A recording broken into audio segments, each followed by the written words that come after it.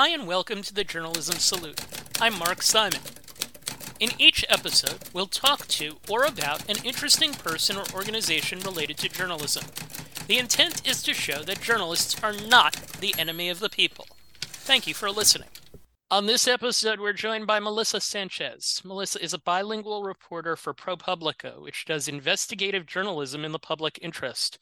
Melissa is based in Chicago and covers labor and immigration. She just won a Studs Terkel Award for her work, which is an important award to Chicago journalists. Her stories are deep investigative pieces that are read by people who can enact change. She's of Mexican descent, a graduate of Michigan State, who has also worked for several other outlets, including the Miami Herald, Nuevo Herald. Melissa, thank you for joining me. Hey, thank you for having me. So what's your journalism origin story? It's a bit of a long story. So I am from Metro Detroit. I grew up in a Detroit suburb, and I think early on in school, I thought I was a good writer or that I liked writing, kind of in the more traditional, like creative writing sense. And I was really lucky to attend a public school system that had student newspapers throughout like middle school and high school. And so I worked on those. And again, it was more like in a writerly kind of way. Not that I was particularly good in retrospect, but I had a lot of breaks, and I was encouraged by a lot of people at a young age. My dad, who's an immigrant from Mexico and doesn't always have like a good understanding of the rules or how things are supposed to work, encouraged me in high school to go get a job at the local newspaper. And I was like, Dad, I'm like 16 or 17. And I didn't think that was realistic, but I felt obligated to try because he told me to, and he was my father. So I went to the local paper, the South Lyon Herald, and I asked for a job. And the editor, a very sweet older man, was a little amused and surprised and said that he couldn't give me a job, but that I could be a quasi intern or write stories for them. And so I did a little bit of that in high school. I think that was my senior year. And that was, a story about snowboarding, a story about a band that played like things that a teenage girl would like. And and then kind of simultaneously, I was at the high school newspaper where there was, typical high school hijinks that happened that I got interested in and covered. And through that, my journalism advisor or newspaper advisor told me about some like local competition for high school journalists in Detroit that I took part in. And I don't actually remember the outcome. I think I might have gotten second place or was a finalist. I know I didn't win, but being part of that put me on the radar of a recruiter for the Detroit Free Press, a guy named Joe Grimm, who became a really important like mentor for me early on. And he helped me get into an apprenticeship program. It's like a pre-internship program at the Free Press. And I did that the summer after I graduated from high school, and I returned to the Free Press as an intern slash editorial aide, like making copies, running errands for folks, writing obituaries the summer after my freshman year at college. So, initially a lot of it was I thought I wanted to be a writer. I was a good writer. And then I met people who encouraged me to do writing in a professional sort of way and gave me opportunities, and eventually scholarships and internship opportunities. And Michigan State, that school, I only applied to one school. I had really good grades, but I understood that it had a journalism program. Nobody in my family had ever gone to college, but I knew somebody who had gone there and was studying journalism, and she said, you should come here too. And so I applied, got in, and then that school has a really strong student newspaper. So that was a big part of it too. We actually just saluted the Daily Spartan in a recent episode with another college student, Rebecca Johnson. Now, your upbringing, you mentioned your father before, and you write a lot, as we said, about immigration and labor now. Can you explain your father's relationship to that? Yeah. So both of my parents are immigrants. Like my dad's from Mexico and my mom's from Salvador. And I was born and raised in the US in Detroit and its suburbs. I think being the product of immigrants has really shaped my identity as like a person and as a reporter, and my interests and kind of what I see, like just like the stories I see in the world and don't always see in media. And as a kid or as like a young person, saw missing in media coverage. My dad came when he was young from a part of Mexico called Guanajuato. He immigrated here illegally, like so many people did in that time. This must have been in late 60s, early 70s. I can't even remember now. But so he migrated here, and his experience as an immigrant, and eventually, he got papers, but it's really affected the way I see myself. I grew up in a pretty white suburb of of Detroit, and I was the only Latino kid in my class. I was sort of I became very ashamed of my background because I wasn't like the rest of the kids, ashamed of parents who speak only Spanish.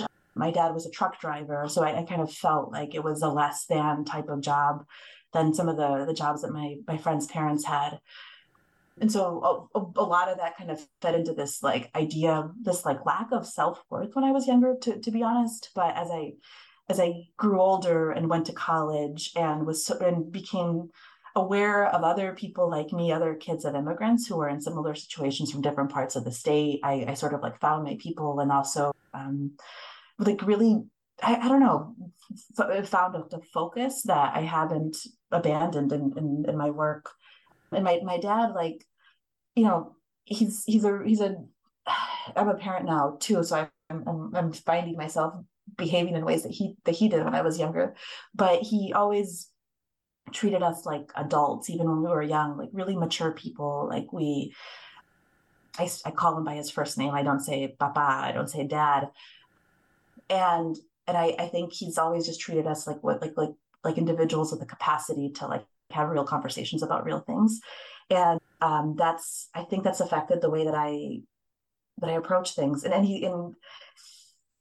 don't know, even that experience I shared about like him encouraging me to go get a job at the newspaper, like was part of that. And I think I want to say too, like my parents as immigrants, like a lot of their relatives have situations where the man is the one who works and the woman stays home and has kids. And I think even though my parents and my dad might have treated me with a lot of maturity, he didn't have a lot of high expectations for me. I think he thought I would get married and get pregnant and have kids, and that would have been great. And so I think I've kind of surprised both of them, and my dad especially, by with the career that I've wound up having. And he's become a really strong cheerleader and mentor and I don't know, an advisor for a lot of the stories that I do even to this day. I'm looking at your career path. Michigan State, 2007, then a year in Nicaragua, time with a newspaper in Yakima, Washington. I mentioned the Miami Herald, Catalyst Chicago, which is education reporting for 4 years, and then ProPublica since 2017. Can you summarize maybe a couple of the highlights of your career path? Yeah, I think the so after college, I won a grant to go spend a year in any Spanish speaking country in Latin America. And I chose Nicaragua at the time. I'm not Nicaraguan, but at the moment, it was the poorest Spanish speaking country in the hemisphere. And I wanted to be in a place where I could kind of understand like the poverty that my parents left. And it was a really formative experience. It was really difficult. It was hard. I learned a lot about being like independent and having to produce stories without a boss. And I learned that I wasn't very good at it. I do like structure. But just for years to come, and even like now to this day, I kind of go back to what I learned there, and it applies a lot. So I really am just grateful for that opportunity to have spent time in another country doing reporting, even if I didn't like walk away with like a book or like some big investigative stories. It was a series of random stories, a lot of domestic, like in country reporting, like for in country publications. But it was it was an amazing year, and I would just really encourage young people to take time away from the U.S. if possible. So let's hone in on what you're doing now for ProPublica and what you've done recently for them. One story in particular, this ran in February, Death on a Dairy Farm.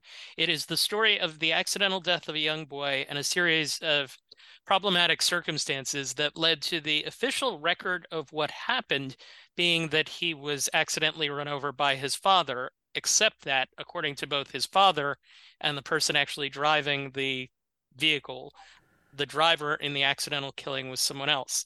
It's a story about people, but it's also about flaws in the way occupational health is managed at the federal level, how local police are lacking in Spanish speakers, and how undocumented labor are taken advantage of. That's a lot. Did I leave anything out? Probably that story was about everything. Yeah, it really was. So how did this, to get to it, how did the story end up with you and your fellow reporter, Mariam Jamil? Yeah, a couple of years ago, I had gotten back to work at Publica after a maternity leave for my second kid, and I was trying to figure out what am I going to do? It's like every time you start, it feels like starting over, and like how do I do my job? And I wound up on the phone with a paralegal in Michigan who did work with immigrants, and she happened to tell me about some dairy workers who'd been killed in a fatal fire in employer provided housing in like rural Michigan. And I was so fascinated because I knew nothing about dairy. I knew nothing about employer provided housing or how unregulated a lot of aspects of this industry are. And I wanted to write a story about these two deaths. And I haven't written that story yet because I got swept up by a lot of other different reporting, the unrelated. And I finally returned to this at some point early last year and was trying to understand the scope. I was really encouraged by my editors to figure out what is the scope of harm, like where are the accidents happening, who's getting hurt, how has that harm changed over time and by the industry and geography. And I was trying to amass all the deaths and injuries that I could find in Wisconsin, because that's the state that was nearby where the most deaths and injuries were happening. And in the course of doing that, I was filing records requests with law enforcement agencies across Wisconsin about accidents that I became aware of through different media reports. And I hadn't gone to visit the state yet. I have two little kids, and it was hard to go for long stretches of time to do reporting. But I've been accumulating records. I have boxes of records behind me. And one of those was the death of this child.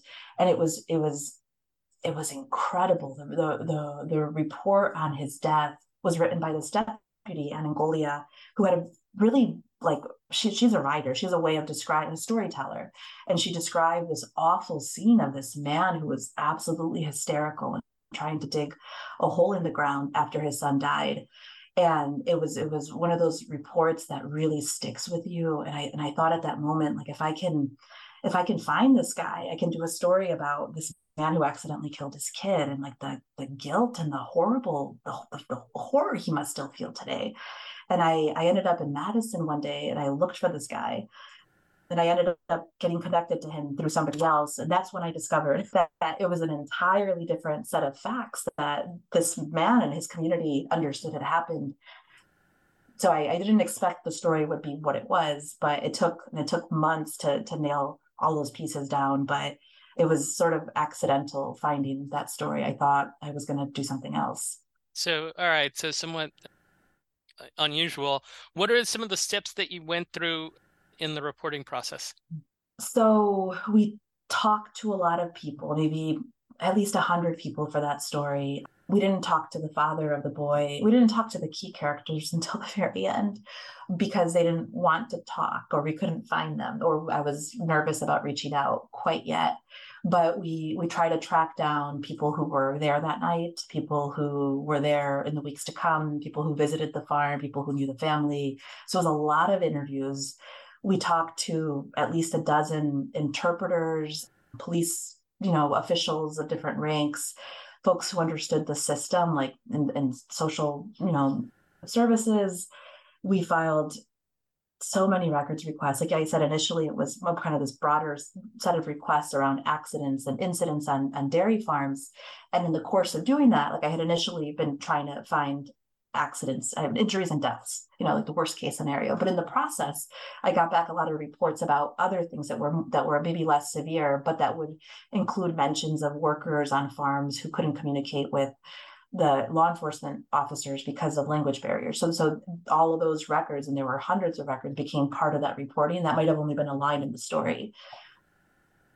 And then eventually, like in December, we finally met the boy's father and had like an interview. And we'd had a lot of court records that had included his testimony. So we already had his version of events, but we finally had it like ourselves and we connected with him. And And like the most exciting parts of the reporting, to be honest, were at the end when we found the man who had accidentally run over his child, and he'd left the state and was super hesitant about talking because he's an undocumented immigrant and because he was afraid of getting in trouble, and he was afraid of his family finding out, and he had never told his parents what had happened. And we were able to track him down. And then the deputy who misunderstood the father. She thought she spoke good enough Spanish to interview him, and in the course of our conversation, I discovered that she did not speak good enough Spanish, and was able to explain to her what the Spanish she thought she said meant. That it was she just got it wrong, and nobody had the capacity linguistically to tell her that, to catch her on that. So it was a lot of reporting, a lot of interviews, and a lot of time like meeting people and trying to convince them to talk to us. What was her reaction to you explaining to her that, because essentially there you're kind of becoming part of this by telling her that she got it wrong? Yeah, she was a really great person to talk to, because she was like soft and slow and thoughtful. And she said, I asked him, did you do this? And I'm like, well, can you tell me the words that you used in Spanish? And originally I had wanted to test her to call her in Spanish and see, does she really speak Spanish? But that felt kind of like sneaky, and like, Gotcha-ish. it wasn't honest. And it was, she was like a decent person who like called me back. Right. So I'm like, so I asked her, and then she said the words and it didn't make any sense. And so I told her, like, actually what you said means this. And her reaction was like, I did the best that I could. And I'm like, Anne, is it possible that you got it wrong? And she's like, it's possible that I didn't ask the question the way that, that I thought. Like she like acknowledged it kind of. She didn't apologize, but she said like she did the best that she could, and she thought that it made sense. Once she realized what had happened, it felt like all of the pieces fell into place, like for both of us. And it wasn't a hard interview. And I went back over it many times, like, are you sure I really want to include this in the story? And I called her back, once we were closer to publication, and I read her basically everything that had her name on it. And I told her what the story said. And she was afraid at first that I was going to make her out to look, evil or like a villain. I forget the language she used, but she was a little bit nervous. But what I read to her was true. And it was difficult to listen to, but she didn't say that it was wrong. What other obstacles did you run into as you did this? And are there any things that are instructive for younger journalists in terms of how you overcame them? I mean, doing this work it's helpful to speak the language. I honestly don't know how you would if you didn't. I mean, I don't know if for somebody who didn't speak really good Spanish would have been able to understand that she had gotten it wrong. So I advocated early on. I knew early on that all the reporting, not just this story, but like we want to do more reporting on dairy. It was a lot for me. It was kind of overwhelming, and I knew that I wanted to work with somebody else, and I wanted to work with somebody else who spoke real Spanish, and that's like a hard thing to ask for, but I asked for. And I wanted to work with Mariam, who works out of our DC office, early on, because I knew she was like me, the child of immigrants from El Salvador and from Pakistan, and she speaks beautiful Spanish, and she really cares about labor. And it took a while to get her on board and to make the editors understand why it was so important to work with somebody who could easily do both the interviews with workers on the ground as well as the public records requests, or speaking with English speaking officials. So I think that, and one thing, I spoke to a class recently at Northwestern, and somebody asked about using how to conduct interviews or help with interviews when you don't always speak the language very well. How do you make sure you're getting it right? And I think just the thing I told them is, and because the student was relying on another student who was bilingual and Latino to help with the checking of her Spanish. And I think I would just say, like, it's really important to be able to connect with people where they are, and language is a huge part of it. I think because of my identity, because of my cultural background, because my parents are immigrants, because I grew up speaking Spanish, all of those things really give me a way into people's lives, and it builds trust. And so, like, I think just reporters who don't have that and want to write about these communities need to be really conscious of what that means. And if you do ask for the help of somebody else, of a colleague who speaks Spanish, who's a a Hispanic person, like, know that that's asking a lot, and give people credit, not just a little tagline at the bottom, but we end up making like personal connections with people that are really meaningful. And we're not just like interpreters who are just kind of standing in the background. So it's just hard, but if you do this, like, I think it's possible, but just be really conscious of limitations. And if you ask for help, like, give people the credit that they deserve. What is the experience of actually doing the writing, especially for stories like this that are intense and that I imagine to you in some ways are probably personal? What is the experience of actually writing it like for you? It wasn't that hard of a story to write. I had the top of it written like months earlier before I actually knew what happened. I got a lot of help. I have a really strong editor. His name's Steve Mills, and he'd written a lot about failures in the criminal justice system. So he had seen early on the possibility of making it a narrative with kind of more suspense. And so what really helped, I think, us was we wrote a lot as we went along. And I've learned to do that over the past few years. So I don't sit down at the end of all the reporting and try to write this thing that's really overwhelming and difficult.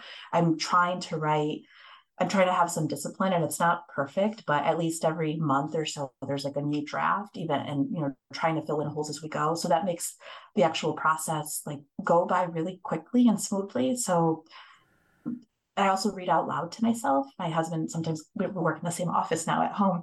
He sometimes comments like, "You're talking to yourself again." But I think reading, for the ear helps to make the writing cleaner. Sure.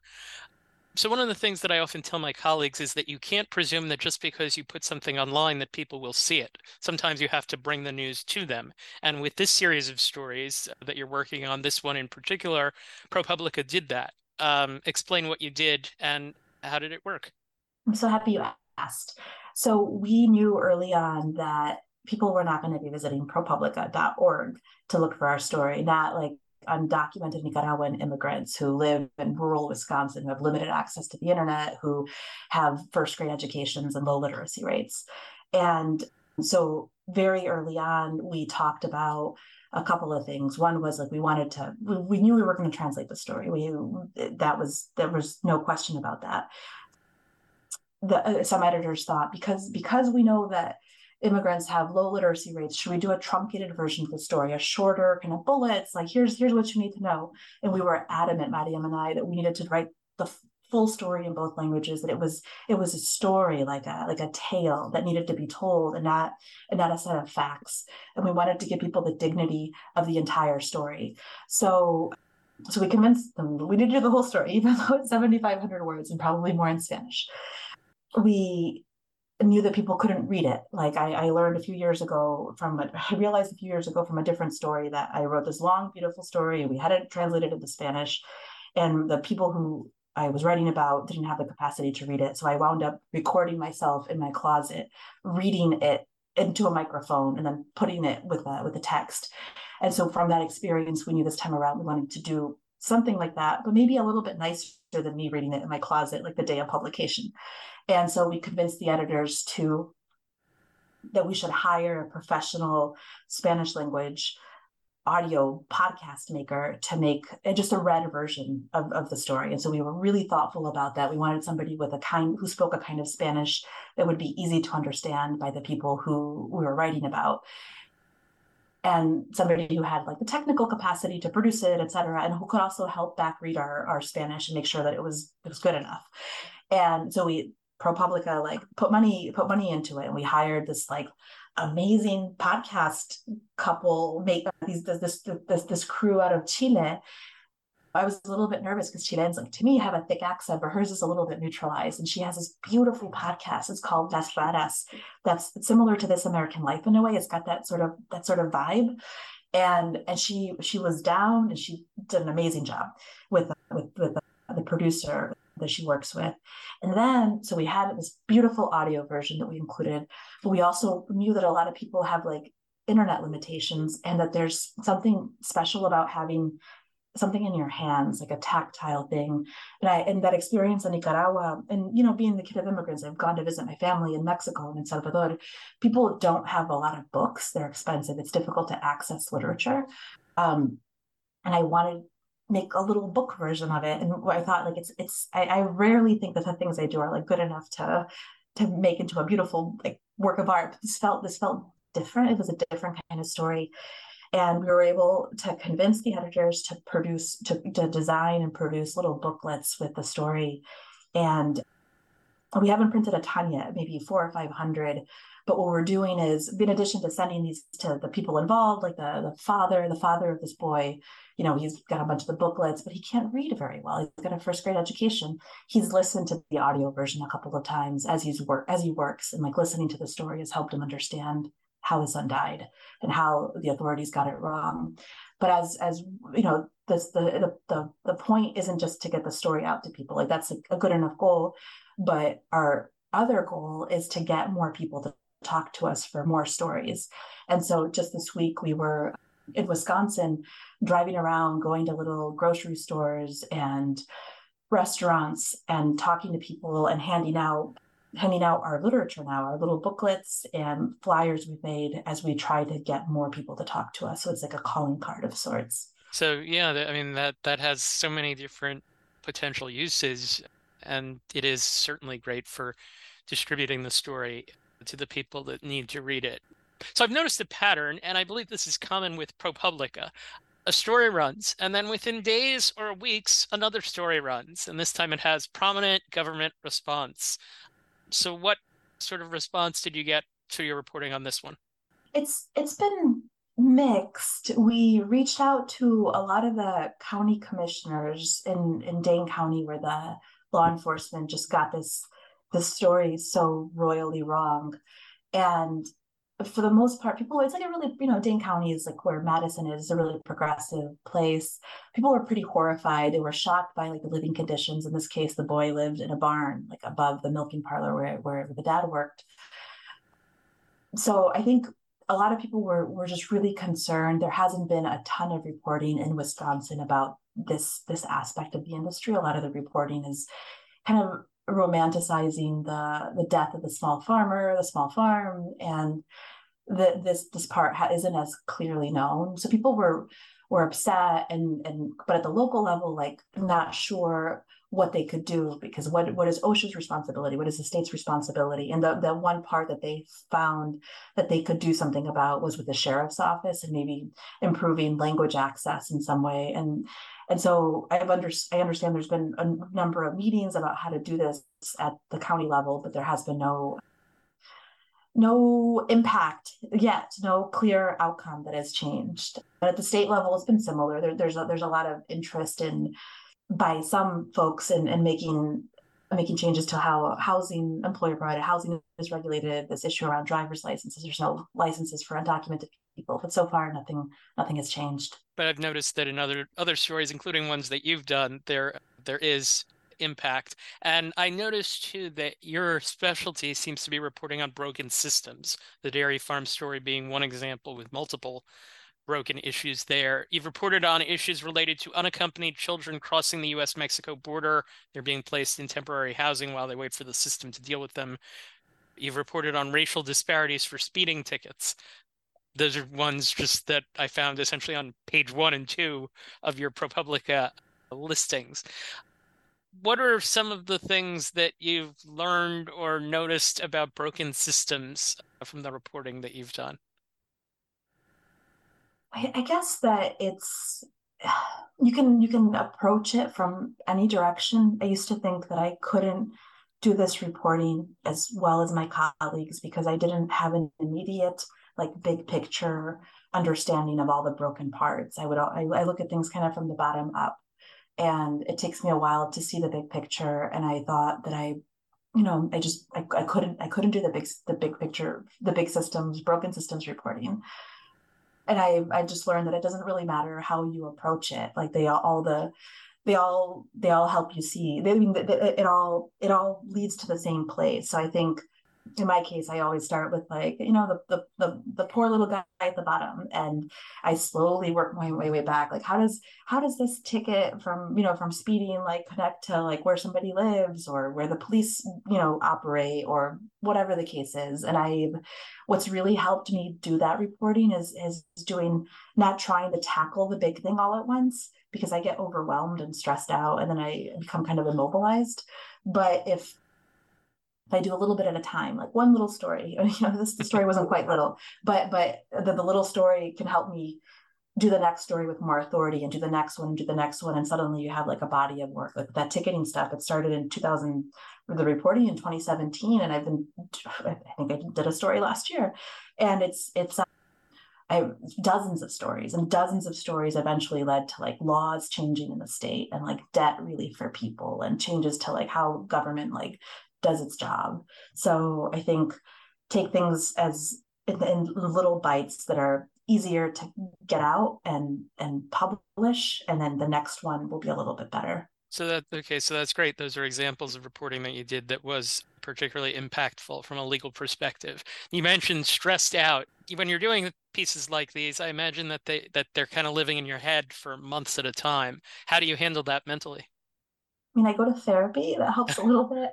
I talk things out a lot with people around me. Even my 5-year-old kid, who looks a lot like the boy who died, who we wrote about, somehow, sharing it with others. Like I'm not like secretly working on a project I don't want anybody to know about. It helps me to talk about it. But at the end of the day, like this stuff, it's traumatic more for the people we're writing about than for us. For me, it's more like the stress of getting the thing done and having it be right and not making a mistake. And I don't know, you do live with it. I dream of the work, and I have lots of nightmares, but there's like an end in sight. And so I think that makes it easier. Whereas for the people we're writing about, they're living it forever. This guy is never going to have his kid again, and I just can't compare my misery to his.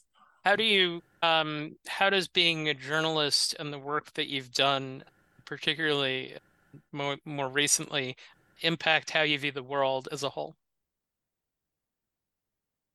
I hope that it lets me treat people and see people with more empathy. I don't know if that's always the case, because you just never know what people have gone through. I mean, I see stories all around me. And I know I work at a place where I can't just do them all. I used to write daily stories, and I would walk in the world and see a story like down the block and be able to write about it. So that's a little bit more difficult. I try to give stories to people as I find them, but it's hard. I don't know. I think just doing journalism has really helped me like engage with the world more. Like I talk to people really openly, and I love it, and I'm trying to teach my kids how to do the same thing. Have your kids said they want to do what mom does? My older kid wants to be like a ballet dancer or a singer, All right, and so that's a little I different. I don't think so. I Okay. think he I think he thinks it's cool. He tells everybody, my mom wrote about this little boy who died. So it's kind of gruesome. But Hey. So explain the significance. I know the name. I think most people that are listening hopefully know the name of the Studs Terkel Award. it's a super special award that's given to Chicago journalists who write about the little guy, kind of like Suds Terkel did. He interviewed a lot of people who normally aren't people don't care about, like the waitress or the just like the blue collar worker. And when I moved to Chicago, I started reading Studs Terkel, and I had a friend who was awarded one of these, an education reporter. And I remember going to the ceremony and just thinking, gosh, this is the thing that I would love to be able to be known for one day. And so just recently, a couple of weeks ago or last week, I was given one of these awards. And so I'm kind of in the ranks of the Chicago journalists who are known for writing about the little people. And it's like a badge of honor. I'm not good at writing about power, about corruption. I don't have like good political scoops. I'm not good at the got you stuff. I'm kind of scared of it in politics, but I like writing about the little people, like the people that I come from. And so I'm grateful to be paid to do it. Is there any other piece of advice that you could offer in any area journalistically in which you feel you have good advice to offer? I guess, I mean, for me, what's worked is to write about what I know about. And I know a lot of folks have reluctance to do that. Like, you don't want to be pigeonholed as writing about Black people because you're Black, or writing about Muslims because you're Muslim. And maybe I should have some of that reluctance, but I don't. I feel like it's given me expertise, and it might give you like a point of view, or it, it's not what's normally done or the way things are normally covered. But I think that we all have like a really unique voice and way of doing things, that it's okay to be different. It's okay to do things in this way. And if you I would just encourage people to not shy away from writing about the thing that they know intimately, and not to think that they might be biased for doing it. Like, we're all biased, and I think that would be it. No, that's ideal. Last question. The show's called the Journalism Salute. We salute you, Beyond the Stud Circle Award, and ask that you do likewise. Is there a journalist or journalism organization that you're not affiliated with that you would like to salute for their good work? Yeah, the person who comes to mind is a reporter named Aura Bogado, Aurabogado. She's a reporter who writes about immigrant kids often trapped in the system for Reveal. So she's got this bravery about the way that she approaches the world that I respect. Melissa Sanchez, thank you for taking the time to join us. If we can ask, what are you working on next? More stories about dairy. So, I mean, this whole year, that's what we're doing. We're looking at a story now about this driver's license issue, and undocumented people kind of being trapped on the farms where they live and work. And then more to come, more injuries and deaths to come. We look forward to reading it. Thank you. Best of luck with your work. Thank you so much. Thank you for listening to the Journalism Salute. Please let us know what you think of the show. You can find us on Twitter @JournalismPod, and you can email us at journalismsalute@gmail.com.